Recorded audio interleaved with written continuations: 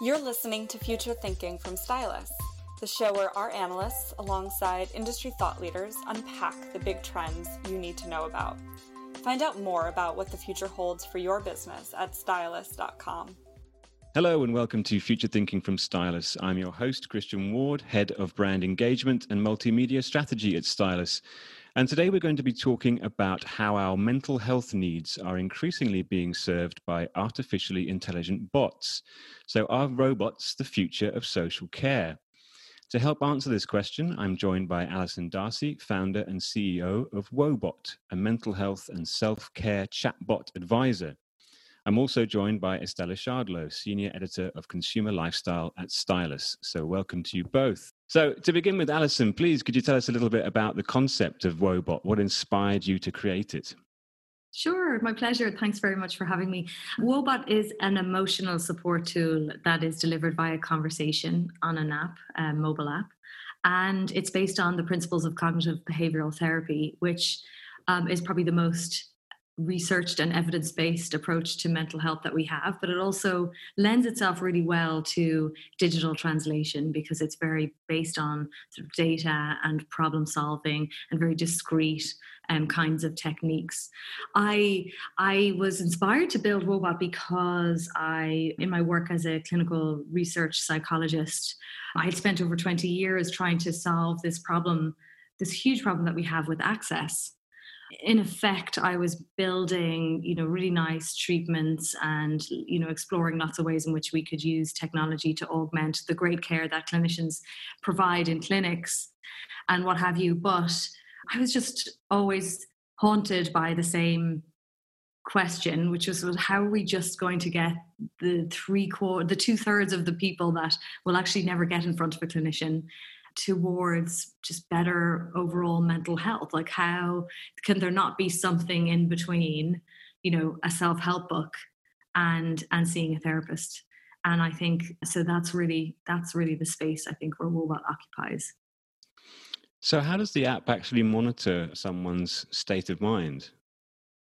Very simply, we just ask people. So there isn't any, passive detection. There are no, crunching numbers in the background. We don't incorporate any other data types at the moment. We just ask people. And actually, that's one of our kind of guiding design principles. Woebot explicitly says, even if I could, detect how you're feeling, I would rather just ask you, because I think that's the most important data point that we have really is somebody's own impression of how they're doing. And that's, of course, also one of the things that we're trying to encourage, right, is offer this moment of self-reflection rather than tell somebody how they are doing, or there's no real magic behind that. I think all of the magic is with people at the end of the day. So it's much more of a pragmatic, sort of down to earth kind of solution than one might imagine when AI is in the title.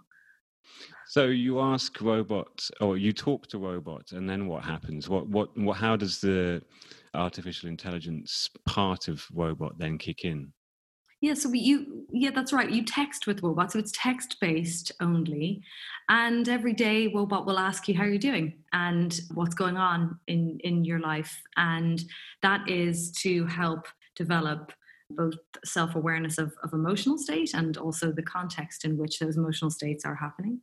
And then if really what happens from then on in depends on how you're doing. So if you're reaching out to Woebot in a negative mood, Woebot might invite you to go through a technique from, one of the evidence-based approaches that we have, either through cognitive behavioral therapy, dialectical behavior therapy, or interpersonal therapy, but depending on what the problem is. So if you've said, I just had a fight with my partner, then Woebot might say, well, do you want to work on this relationship? Do we want to debug this argument? What else will we do? Versus, if you're just sort of feeling sort of sad and just having difficulty getting through the day, then Woebot might offer you some ways to think about things differently. Versus if you're in a pretty good space, then that's when Woebot will invite you to a conversation that is on a topic of, just some overall mental health supporting information. So there's a lot of teaching and learning in cognitive behavioral therapy too. And most of that is best delivered when somebody's feeling well, right? Like the last thing you want to do when you're not feeling great is like learn something new. It's actually very hard to engage that way because our brains are really just not in the optimal space. So it's just about really responding to people's emotional state and their cognitive state as well. And, just lots of good stuff, trying to keep those good tips and good advice and good concepts as engaging as possible. It's fascinating that, I think we'll delve more into the nitty-gritty of how all this works in a moment. But Estella, I just wanted to bring you in here because you've been tracking a lot of different startups and initiatives in the mental health space this year. What grabbed your attention about Woebot? Yeah, I think that really it was the accessibility of the tool, because we've seen that with the pandemic taking such a toll on people's mental state, things like loneliness and anxiety are being described as sort of silent pandemics behind COVID. And at the same time, you've got a lot of disruption happening to sort of traditional counselling services and healthcare. So it's this kind of perfect storm of issues, which makes something that's more accessible and adaptable like this especially crucial. And one of the great things about Woebot, I think, is kind of the relatability of the interface, mimicking, I suppose, a lot of like the social messaging apps that consumers will be very familiar with, adding some sort of emojis and GIFs and things where appropriate. It really helps sort of normalize discussions around your psychological state. So it's a less intimidating kind of entry point to tackling those issues.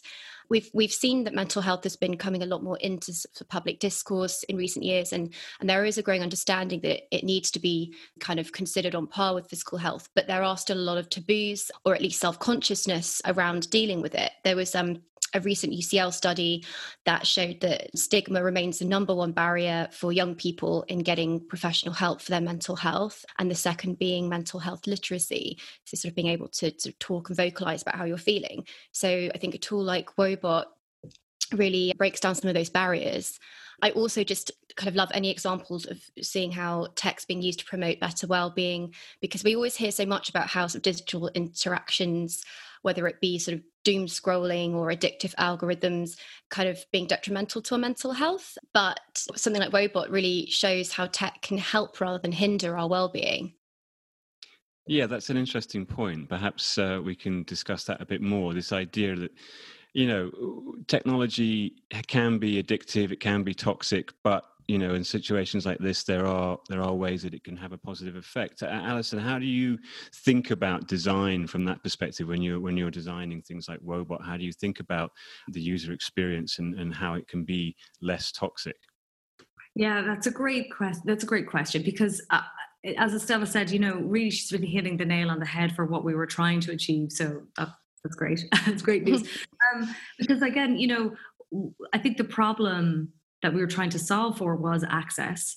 As you state, the number one thing that prevents people is stigma. And so emotional accessibility, I think, is really the biggest barrier. And I think over the years really deeply begun to understand what stigma really is. And it's very much, that old thing, we're just so much more cruel to ourselves than other people tend to be. And it's self-stigma, right? Like, we're so fearful of how other people will perceive us, or just the effort that it takes to kind of, to go all through those logistics and then kind of get yourself ready to then show up to a perfect stranger and then divulge everything that's going on in your mind. So it was what could we do to make that on-ramp just as like flat as possible, just make it so easy. And part of that, I think, was make it a bit tongue-in-cheek, like let's turn this around, make it not about what's wrong with you, you have a diagnosis, and rather it's just, this is part of the human condition. We all go through really stressful times.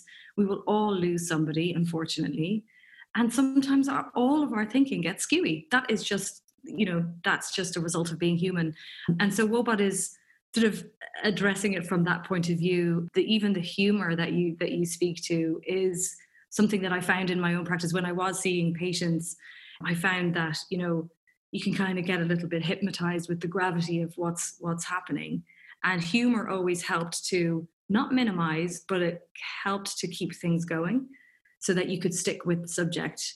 And so we've sort of introduced a lot of humor into Woebot, a little bit of sort of tongue-in-cheek kind of humor. Even the name Woebot was intended to be tongue-in-cheek, because actually I went to one of the Reddit subreddits for depression and asked the moderators there, like, what do you think about this name Woebot? And they said, oh, I'm so glad you're not just calling it joyful or whatever. They were like, we're so sick of those names. They are so, patronizing. And so just all of these things is just like any good design endeavor, you've sort of radically put yourself in the shoes of people and how it's going to be perceived and what that experience is like in that moment.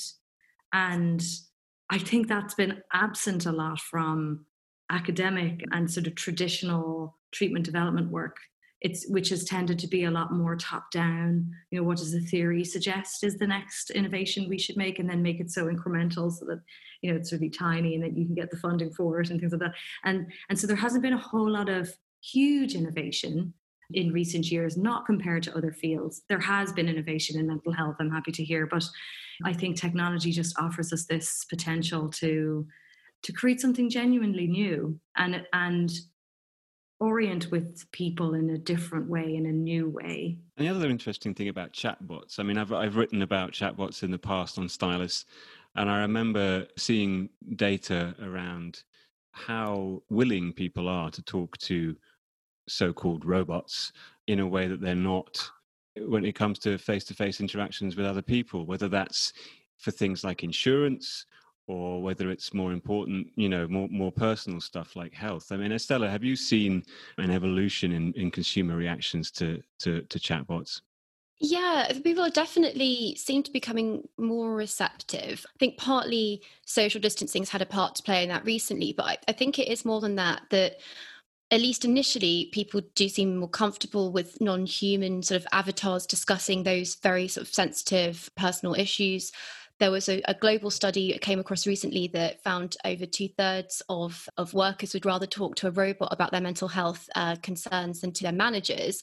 And I think 80% were open to the idea of an AI counsellor, which is obviously a pretty compelling figure to sort of back that up. And I think the consensus of why people were feeling this way was about it being a judgment-free zone, kind of easier space to share your vulnerabilities in. And I think that also the quality of interactions that chatbots can offer, their sort of cultural competence and kind of levels of personalization will probably affect how much more uptake there is going forward, because there's becoming, with the amount of data that people can gather now, they're kind of becoming more convincing and more fluent in sort of the way they can interact with people. I'd be really interested to see how the amount of data that's gathered from the whole pandemic will affect this evolution, because if you consider that we've never really had a health and financial crisis happening simultaneously, affecting every country in an age where we can actually track and analyze behavior to this extent. That's kind of an unprecedented insight for developers like Alison. And I'd be really curious to see how this can be used to kind of inform and improve the next generation of wellness AI tools. Yeah, Alison, I mean, have you seen what sort of changes in the usage of Woebot and the data you're getting have you seen over the past year because of the situation that we're all in? Oh, yeah. Well, it was interesting. It just sort of, in mid-February, we started to look and see were people actually turning to Woebot for support for, anxiety to do with coronavirus. And back then it was really mostly anxiety. And it was interesting, if you plotted out the mentions, the curve looked exactly like the infection curve here in the US. And that was really interesting. And then suddenly, it grew exponentially, and it was just something that we chose to jump into and address really quickly, partly to help alleviate the anxiety that our own team were feeling. And interestingly, when we got a grant from the National Institutes of Health, which is the health branch of the US government, to explore how people were responding to the pandemic. And how people were coping in particular, and also to look at where we were in this unique position to be able to see if people were, to ask people if they were being adherent to the guidelines. And for the most part, people were. It was sort of a normal curve. And for the most part, people had elevated stress and anxiety. We had 85% increase in anxiety. But interestingly, there were a couple of things that surprised us. One was that the younger the age, the more negatively affected by the stress they were. So the worse they were coping. And then the other piece was that among the groups that were coping really well were frontline medical workers, which was really interesting. But of course, it speaks to even the World Health Organization advice for what to do in a crisis is give people a purpose. And we think that that's what allowed them to cope, reasonably well. Although again, this is all in the context of elevated stress and anxiety.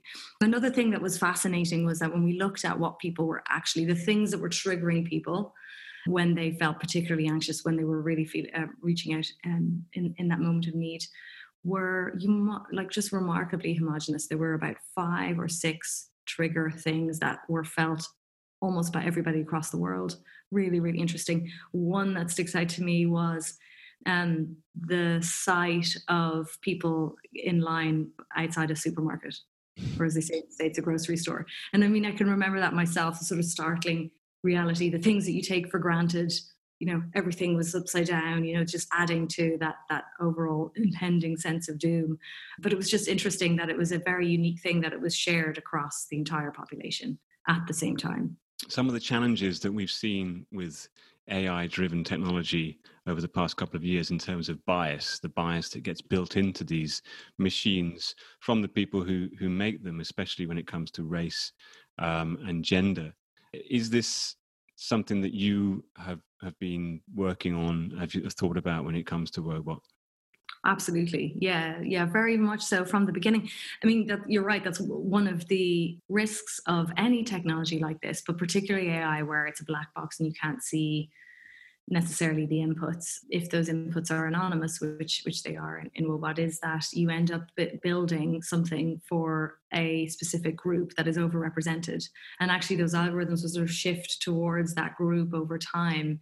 And it's one of those problems that we have to be aware of and constantly on top of in AI. So yeah, we do. We have a diversity board in our company, and we have a group as well internally. It is something that is very top of mind in the company, and like a lot of people very motivated to make sure that there's adequate representation, and what does that mean, right, and stuff like that. When I was still at Stanford, one of the things that I specialized in was males with eating disorders, because I noticed that in our clinic, even though the kind of conceived wisdom was that 1 in 10 eating disorder cases were male, I could see in our clinic just these boys coming in one after the other, and it was much higher than the 1 in 10 sort of suggested prevalence. And so when I sort of dug in there, and I did a study where we compared a large group of males who had a diagnosis with matched females, what you could see was that the diagnostic instruments that we were using had all been developed with exclusively female samples. And so we were missing a lot of the male presentation. And so we just weren't asking the questions that would get you to the diagnosis. And it made me really think about things like inclusion, access, and the language that we use, honestly, and that how the language you use can actually alienate somebody, or just, get in the way of sort of being able to have a balanced conversation where you're really getting a sense of what's going on for somebody. So yeah, we do think about it a lot. It's not perfect, right?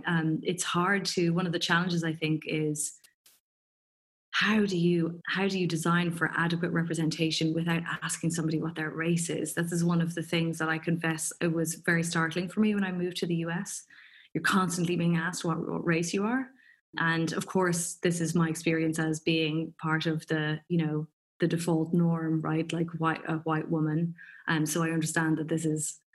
That's sort of part of my privilege, is to be startled by that. But yeah, I mean, it just raises a lot of questions, right? In an ideal utopia, and Woebot can see everybody as purple, and But that's just, that's not the world in which we live.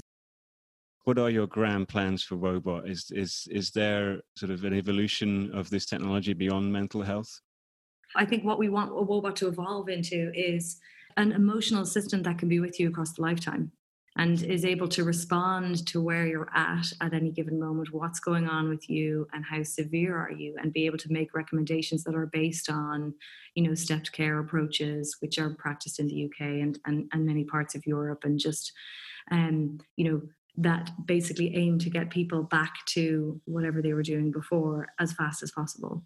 And also capable of going a step higher even for, when somebody requires a prescription, and that there are non-molecule solutions available for people on prescription when they need them. Right now, all we have are drugs for prescription, and I think physicians could use something else, right? They're good, other choice. And we're beginning to appreciate that a lot of these digital solutions can be as effective as some of the drugs that are available, but have fewer side effects. So we want to have Woebot, grow Woebot into something that can respond in a long-term way.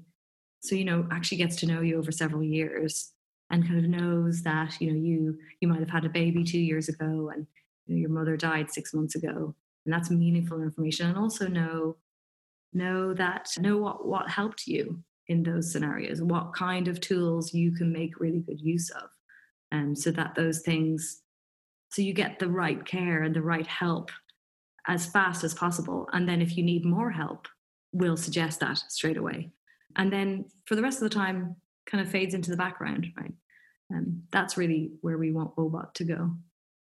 Right. I just wanted to flag up something you said yesterday, which I thought was kind of incredible in terms of the scope and the reach, is your findings about there was one day where it registered that Woebot had more interactions in that day than a human therapist could have in a lifetime. So that was quite startling finding in terms of how far its reach can go. Yeah, it is. That was the day that we launched, and I will never forget. I was sitting back on the kitchen table, just sort of taking a deep breath. It was probably around 11:30 at night, and one of my collaborators called, Andrew Ng, and he said, I said, do you realize that Woebot's had more conversations today than a therapist could have in a lifetime? And I thought, wow, that does speak to scale. Now, of course, if anybody's wondering, we don't aim to, and there is no replacement for human connection, of course. But I think Woebot was able to help a substantial amount of those people, right? And that's not nothing at that scale. Fantastic. Well, Alison, I ask my guests the same 3 questions at the end of each episode. So if you're ready for the challenge, the first one is, if you had $1 million, where would you invest it right now? I think I would be interested in helping. I have just returned to Ireland for a while, and I could see that there is a bit of a controversy here at the moment. I think it's a very difficult thing for immigrants that they are not allowed to work, and there's sort of significant displacement, and people are coming from significant trauma. So I think I would probably invest. Well, that's not an investment, that's a charitable donation, but I think I would, that's an idea. Maybe I would invest it in people who are trying to create some social enterprise to help displaced asylum seekers. Yeah. Okay. The second question is, what's a consumer problem or challenge you don't think has been successfully solved yet, beyond the one, obviously, that you are trying to solve yourself with Woebot? Well, I think we spoke to it earlier. I don't understand why nobody has solved the tech addiction issue. And I know there's been some strides. I know Google have sort of released some wellness features on their phones and things, but I don't think this is going far enough. And, we're so distracted as a population now. And nobody's really doing a very successful job, I think, that I've seen so far to date. And I apologize if you're in that field. Please contact me and let me know all the great innovation that you're doing, but I haven't seen a huge solution yet. The final question is, which individuals or companies or brands do you look to for inspiration in your work? Gosh, well, I do have a lot of respect for John and Patrick Collison, who founded Stripe. Their building was around the corner from ours in San Francisco. Stripe is an internet payments company, which sounds incredibly boring, but they are just incredibly thoughtful people. They founded the company when they were in their early 20s, I think, and mid 20s. And I know a lot of people who work for them, and they have managed to create just a very thoughtful place to work where people are really doing their best. And also a lot of the inspiration for what they do is around empowering, people in maybe sub-Saharan Africa to have access to the same financial infrastructures as someone like me in Silicon Valley, therefore putting everybody on a level playing field and really driving towards a true meritocracy in capitalism, which I think is pretty inspiring work given it's in internet payments. Yes. So I do admire those guys a lot. Well, thank you so much. A fascinating conversation. I'd like to thank my guests, Alison Darcy and Estella Shardlow. And thank you for listening. I hope you'll join us next time for more Future Thinking from Stylus. You've been listening to Future Thinking from Stylus, the show where our analysts, alongside industry thought leaders, unpack the big trends you need to know about. Find out more about what the future holds for your business at stylus.com. And if you liked what you heard today, make sure you subscribe to Future Thinking in iTunes or Spotify or wherever you get your podcasts to hear new episodes as soon as they're available.